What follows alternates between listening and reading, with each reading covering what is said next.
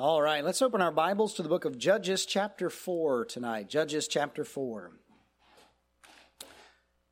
Judges chapter 4 tonight. We are going to be looking at the second part of this story about Deborah and Barak, judges in Israel. As we've been looking through this, the book of Judges over the last weeks, and we'll continue to do so, Lord willing, for a little while as we go through and study the lives of these different characters. It was 2 weeks ago when we last looked at this study, and we saw initially the how that God commanded Barak to go and fight against the army of the Canaanites, but he was unwilling to do so. And it's interesting to me, and I've mentioned this several times, but it's interesting to me that in Hebrews chapter 11, some of these characters from the book of Judges, like Samson, Gideon, and Barak, are mentioned as great examples of faith.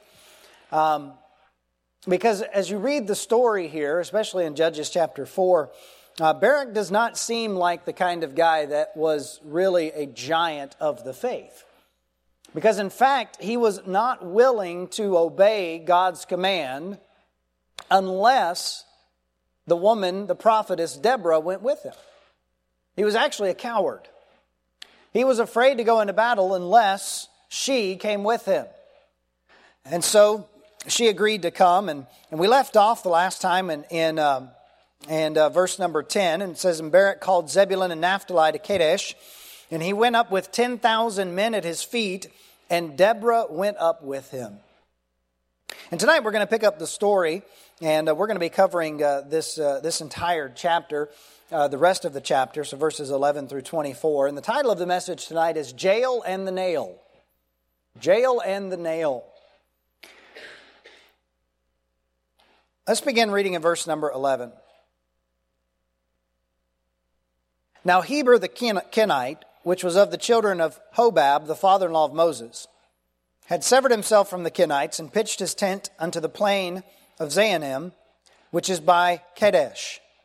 And they showed Sisera that Barak the son of Abinoam was gone up to Mount Tabor. And Sisera gathered together all his chariots, even 900 chariots of iron, and all the people that were with him, from Harosheth of the Gentiles unto the river Kishon. And Deborah said unto Barak, Up, for this is the day in which the Lord hath delivered Sisera into thine hand.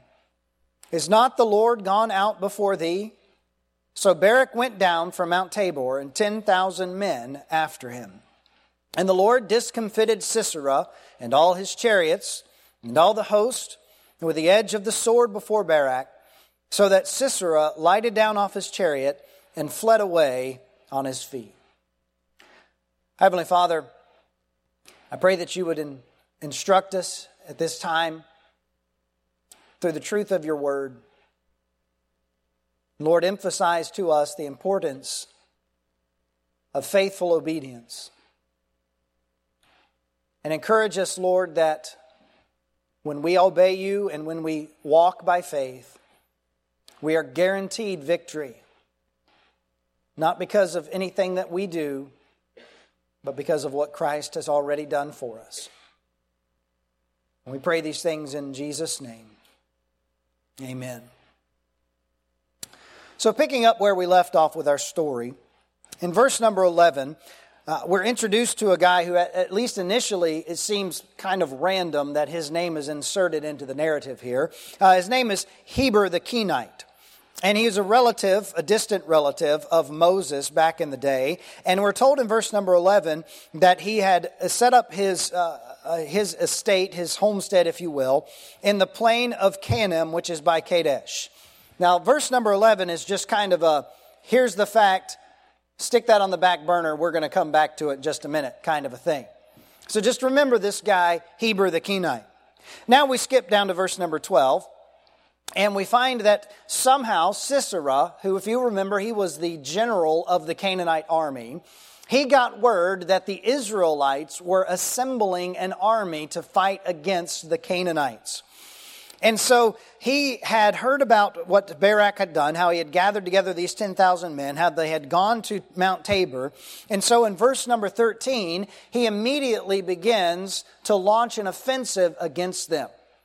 His idea here is to try and head them off at the pass, if you will. He wants to surround them. He wants to just totally overwhelm them with the might of the Canaanite army and catch them as best he can off guard. So he immediately goes into action. Now, verse number 13 again tells us a little bit about the army. In particular, they had 900 chariots of iron. If you remember from a couple of weeks ago, that was significant because that was pretty much one of the most deadly weapons in the army's arsenal in that day. Kind of roughly the equivalent of a modern day tank. I mean, a tank is a pretty formidable weapon.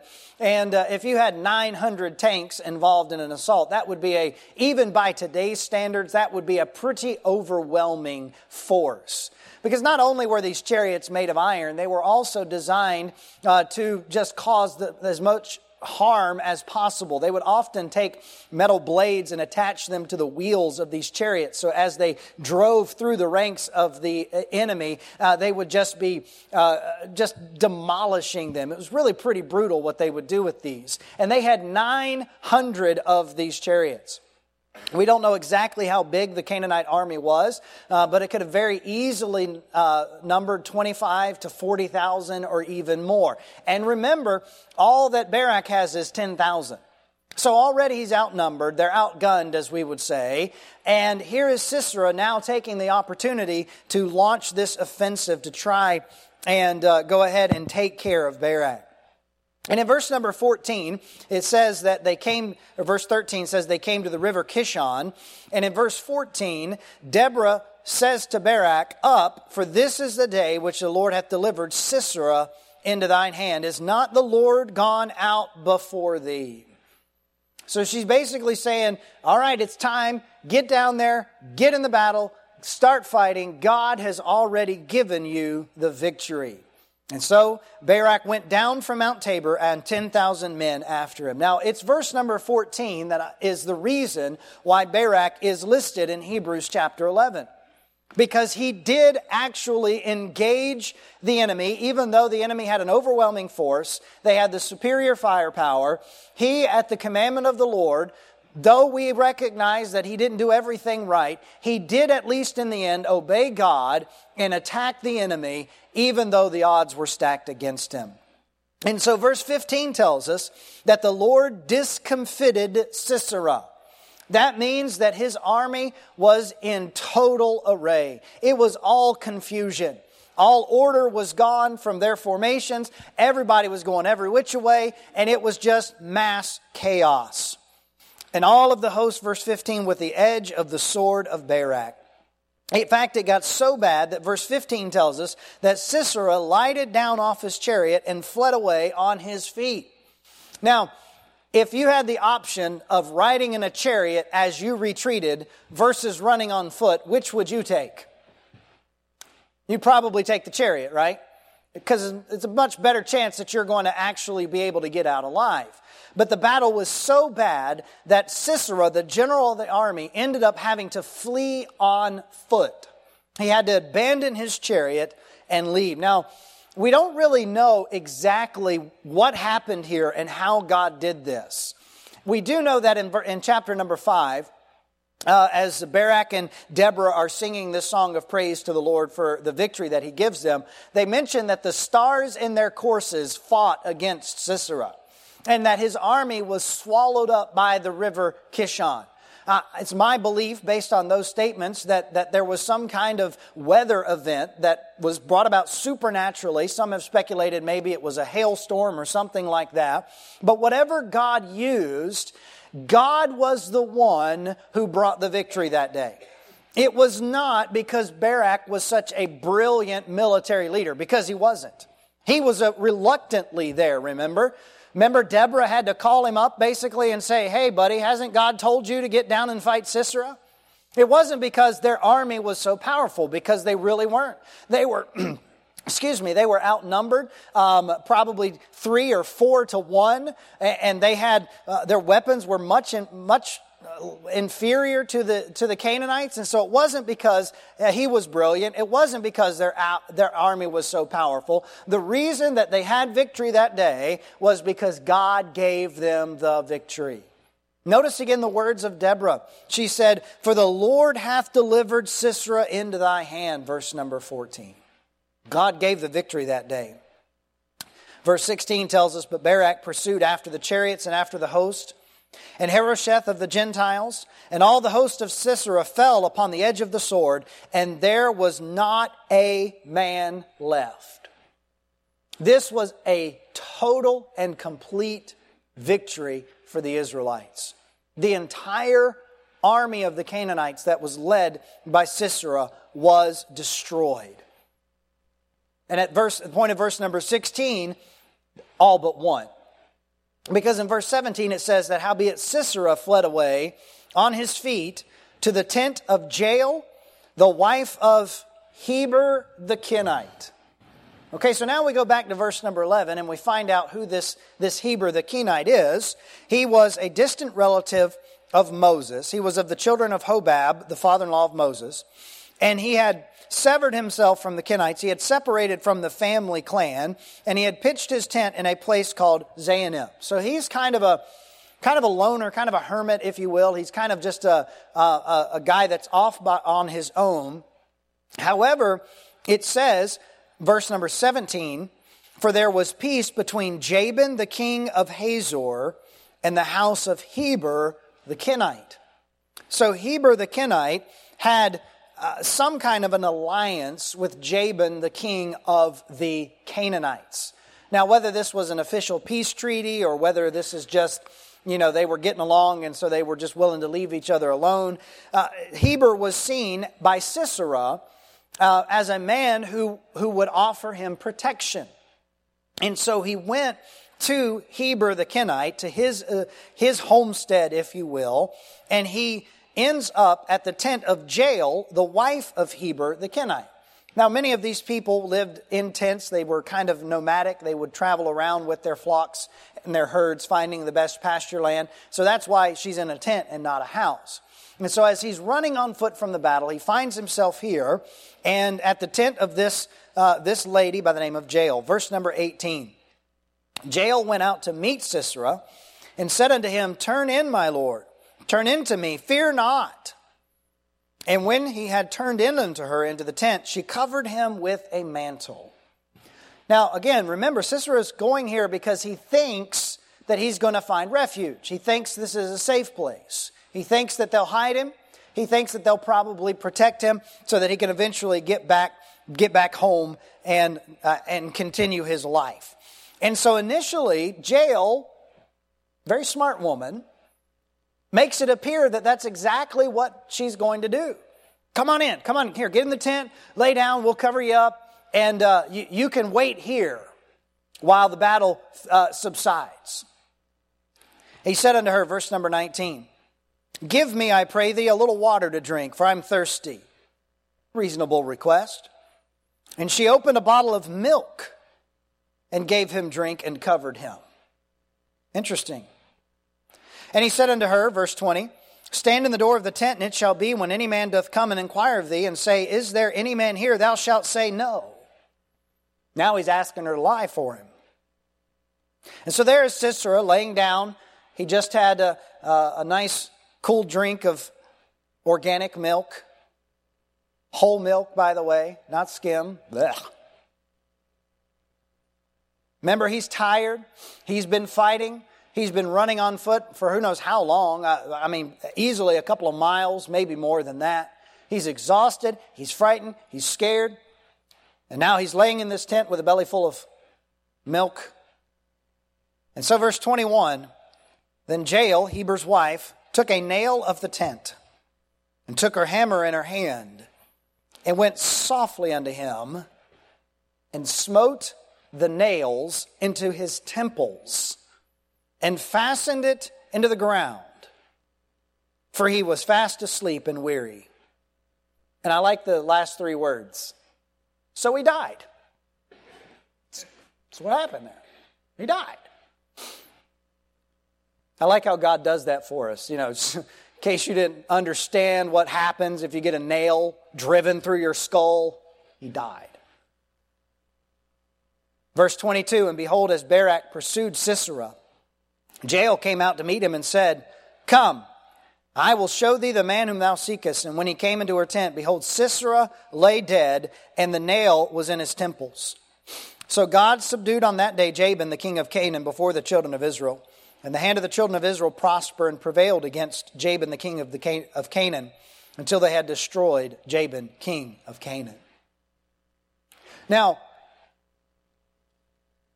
for Barak's sake here, I'm sure that he was very glad that they won the battle that day.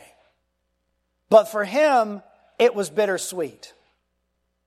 Because if you remember back earlier in the chapter, when he told Deborah in verse number 8, If thou wilt go with me, then I will go. But if thou wilt not go with me, then I will not go. She said to him in verse number 9, I will go with you. But the journey that thou takest shall not be for thine honor. For the Lord shall sell Sisera into the hand of a woman. For Barak, this victory was bittersweet. Because the one who would go down in history as the hero of that day was not Barak, who led 10,000 men to fight an overwhelming force. It was a humble woman by the name of Jael, who seized a God-given opportunity to bring deliverance ultimately to the children of Israel by taking out the leader of their army with nothing more than a tent peg and a hammer. Yes, they won. But ultimately, Barak lost out on the joy and the reward that he could have had because he did not obey in total faith initially. Now, as I think about this story, there's so much about it that just, to me, speaks to us in how we so many times we struggle to simply have faith and obey God.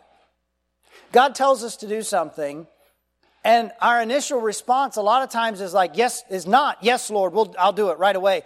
A lot of times our initial response is, I don't know about that. That doesn't make me feel comfortable. I'm not sure about that. And too often we obey, but we do it reluctantly. And it's because our faith is weak. And I think there's two lessons we learn from this story. One from Barak and one from Sisera. From Barak, we learn the grace of God to give us victory even when our faith is weak. Aren't you glad that God is gracious and merciful? Aren't you glad that God does not require you to live a life of perfection in order to see victory? I mean, think about it. If the burden was totally on you and me to do everything right all the time in order to have a blessed life, would any of us live a blessed life? No. Why? Because we are weak. Our flesh is weak.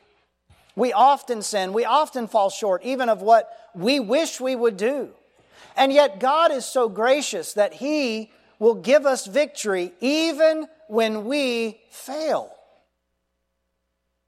Because Barak started in doubt. He started in disobedience. And yet God still gave him the victory.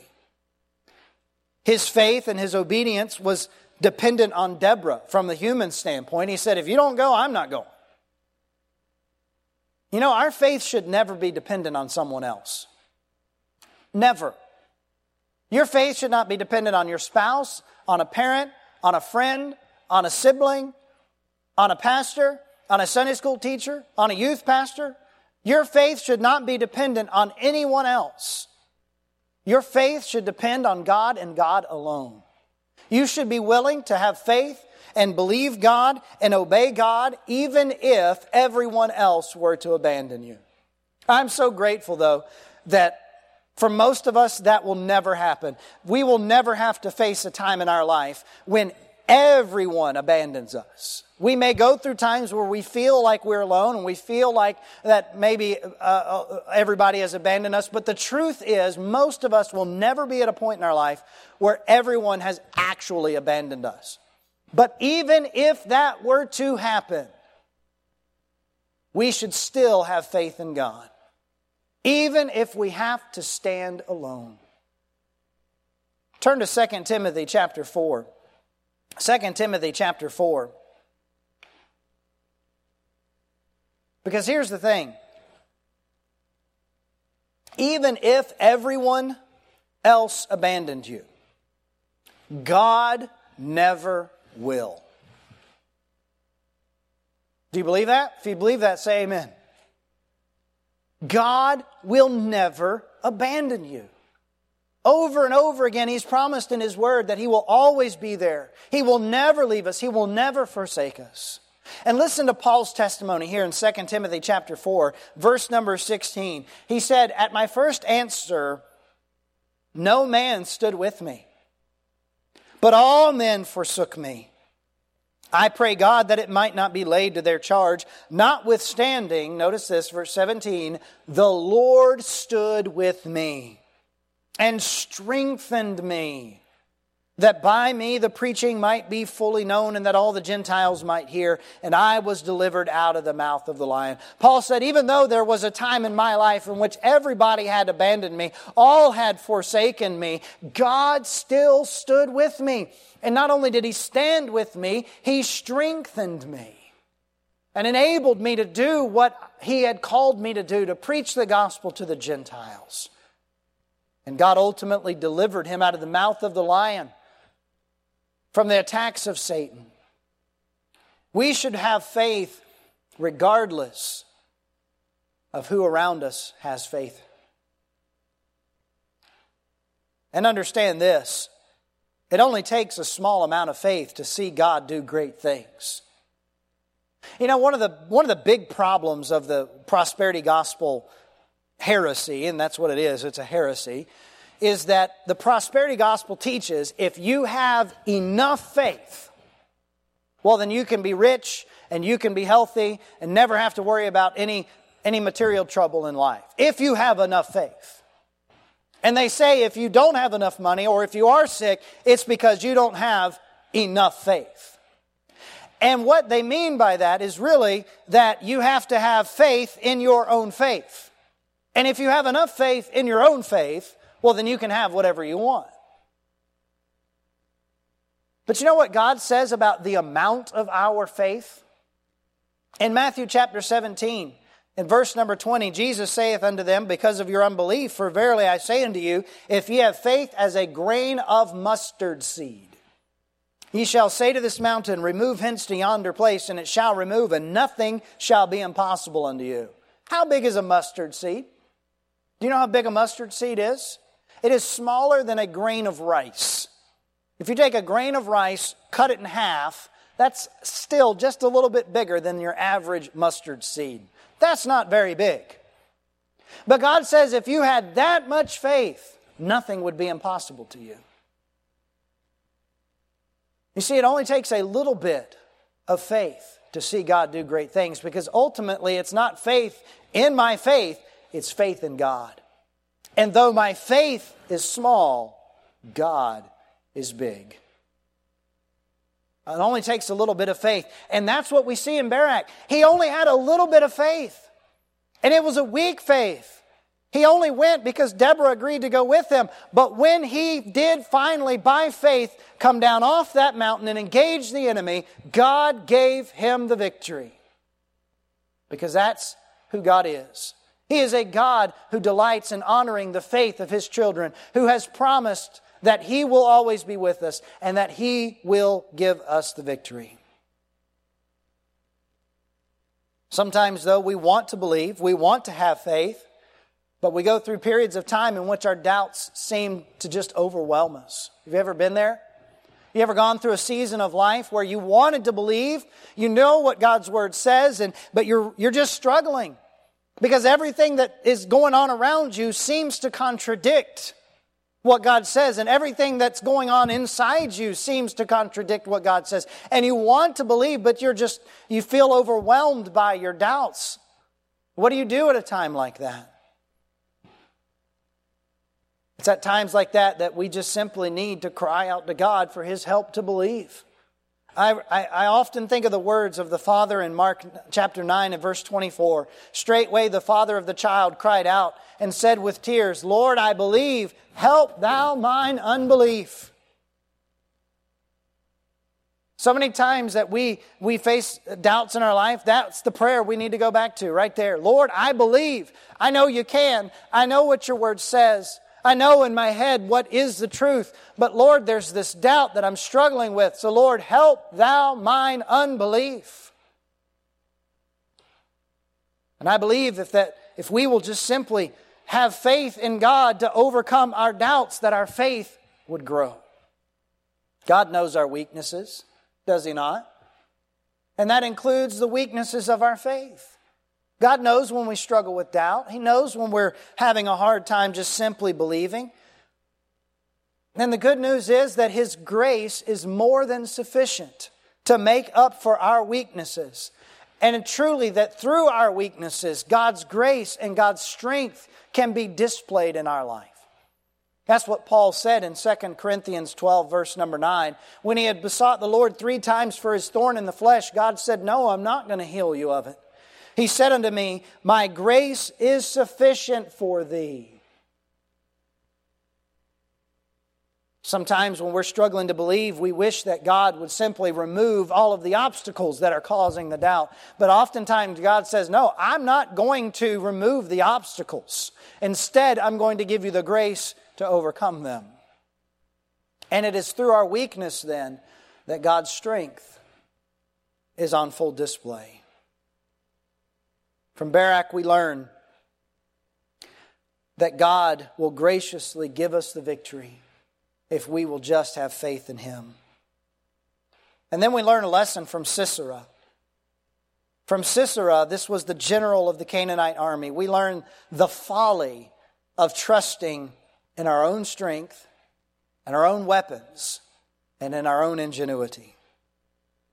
I just imagine in my mind that when Sisera went to attack the Israelites, he was confident that they were going to win. He probably thought this is going to be the shortest battle in the history of Israelites versus Canaanites. I mean, this is a guaranteed win here. Our army is so much larger than theirs. Our weapons are so much better than theirs. There is no way that we can lose this. And the next thing you know, he finds himself running away, hiding in the tent of Jael. He trusted in his own strength, in his own weapons, his own power, his own intelligence, and he found the folly. He found that when you trust yourself, you fail. I like Psalm 27:20, that is verse 7. It says, some trust in chariots and some in horses, but we will remember the name of the Lord our God. That ought to be our motto right there. Let everybody else trust in all of their machines and all of their intelligence and all of their learning and all of their money and all of their influence and all of their power. Let everybody else trust in all of those things, but we will remember the name of our Lord. We will trust in God because victory ultimately comes from God and God alone. Spiritual victory comes through the Lord Jesus Christ alone.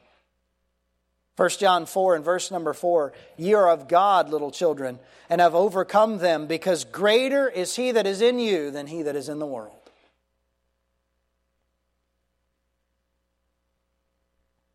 Victory comes through the Lord Jesus Christ. And how did Christ achieve that victory for us? Look with me in 1 Corinthians chapter 15. 1 Corinthians chapter 15. I love that the Bible uses imagery that we can relate to, like athletics and sports and farming and warfare and different things like that. We understand the idea of victory.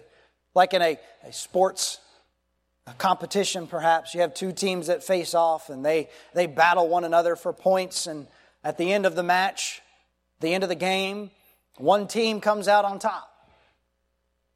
Well, how did the Lord Jesus Christ gain the victory for us? Look at 1 Corinthians 15 and verse 55.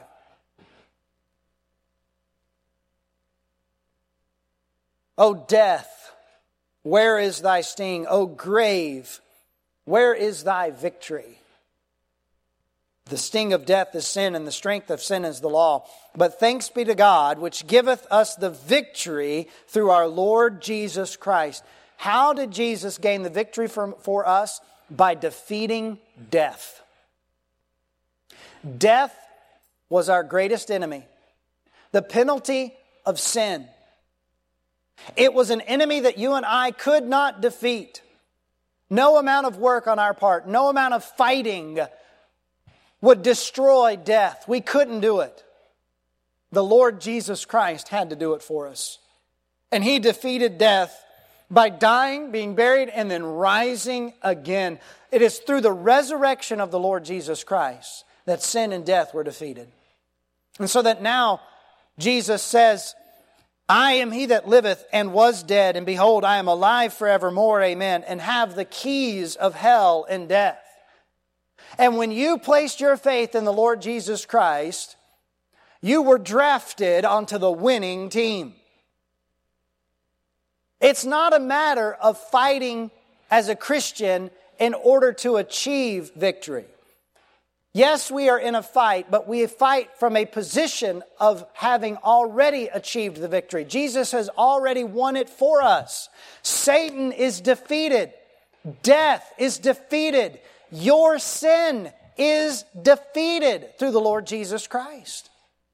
And so when you are tempted by Satan to give in to the lusts of your flesh and to sin against God, you might think to yourself, I don't have a choice. This is overwhelming.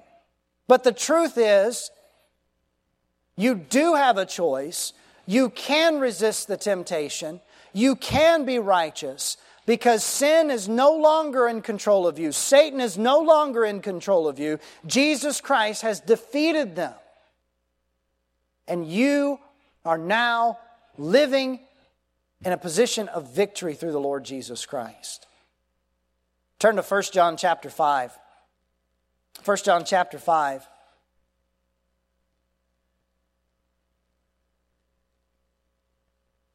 First John chapter 5 verses 4 and 5 says, For whatsoever is born of God overcometh the world. Overcometh. The word there, you may be interested to know that, is the word Nike. Like the brand of clothing and shoes. It's a Greek word that means to be victorious. For whatsoever is born of God overcometh the world. Are you born of God? Have you placed your faith in the Lord Jesus Christ and been born again? If so, say amen. Then what the Bible tells you, what God is saying to you tonight is you have overcome the world. Not you should, but you have. You are already a victor. And notice the end of verse number 4, and this is the victory that overcometh the world, even our faith. By faith, we enjoy the victory. Verse 5, For who is he that overcometh the world? Here it is. He that believeth that Jesus is the Son of God. That is how we come to be on the winning side, through faith in the Lord Jesus Christ. You do not have to be defeated by sin. You do not have to live under the thumb of Satan. You do not have to be defeated by your doubts. You can live a victorious Christian life. Romans 8:37 says, Nay, in all these things we are more than conquerors through Him that loved us. But sadly, not all Christians live a victorious life. Many Christians live under the oppression of sin that they have chosen. What's the problem there? How does that happen? If we're already on the winning side in Jesus, how do we experience defeat? It's when we turn away from the Lord, and instead of trusting in Him and walking by faith, we trust in ourselves and we walk in the flesh. That is when we forfeit the victory and experience defeat in the Christian life. And any Christian who is living in defeat is living below God's standard. The normal Christian life should be a life of victory. So many Christians think, well, I can't help it. I can't help it. This is just, it's how I am. It's who I am. It's because of this in my background. It's because of what this person did to me. You do not have to live a defeated life. One of the biggest problems that I have with modern psychology is they want to make everything into a disease, an illness, a sickness.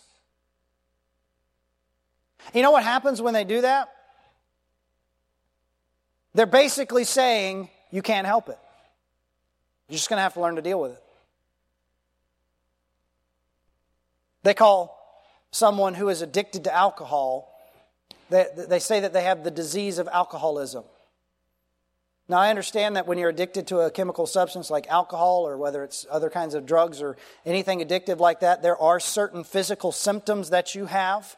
And you have withdrawal symptoms if you try to get away from it. And I understand that some of those things they may call diseases. But if you're addicted to alcohol, it's not because you were walking down the street and you contracted the alcoholism bug like you would get the common cold. That's not how that happens. If you're addicted to alcohol, it's because you chose at some point to take your first drink. And then you chose to drink more, and you chose to drink more and more and more until eventually you gave Satan a stronghold in your life in that particular area. And they want to make everything out to be a disease. And when you do that, it basically is saying you can't help it. You're just going to have to learn to manage. You're going to have to learn to deal with it best you can. God offers something way better than that. He offers victory, deliverance from our sin, deliverance from our doubts, deliverance from Satan's control. We must simply walk by faith. So the lesson is really clear from both Barak and Sisera. It boils down to this. Only by trusting God can you have true victory. Our Heavenly Father, we are so grateful for what the Lord Jesus Christ has accomplished for us. And thank you, Lord, that we can be victorious in our Christian life. That we can overcome the obstacles of the world, the flesh, and the devil through the resurrection power of the Lord Jesus Christ. Lord, I pray that we would not live below the standard that you have set. We would not be content to give up our victory, but Lord, that we would daily walk by faith and enjoy being on the winning team. And that, Lord, through our victorious living, you would be glorified. I pray these things in Jesus' name. Amen.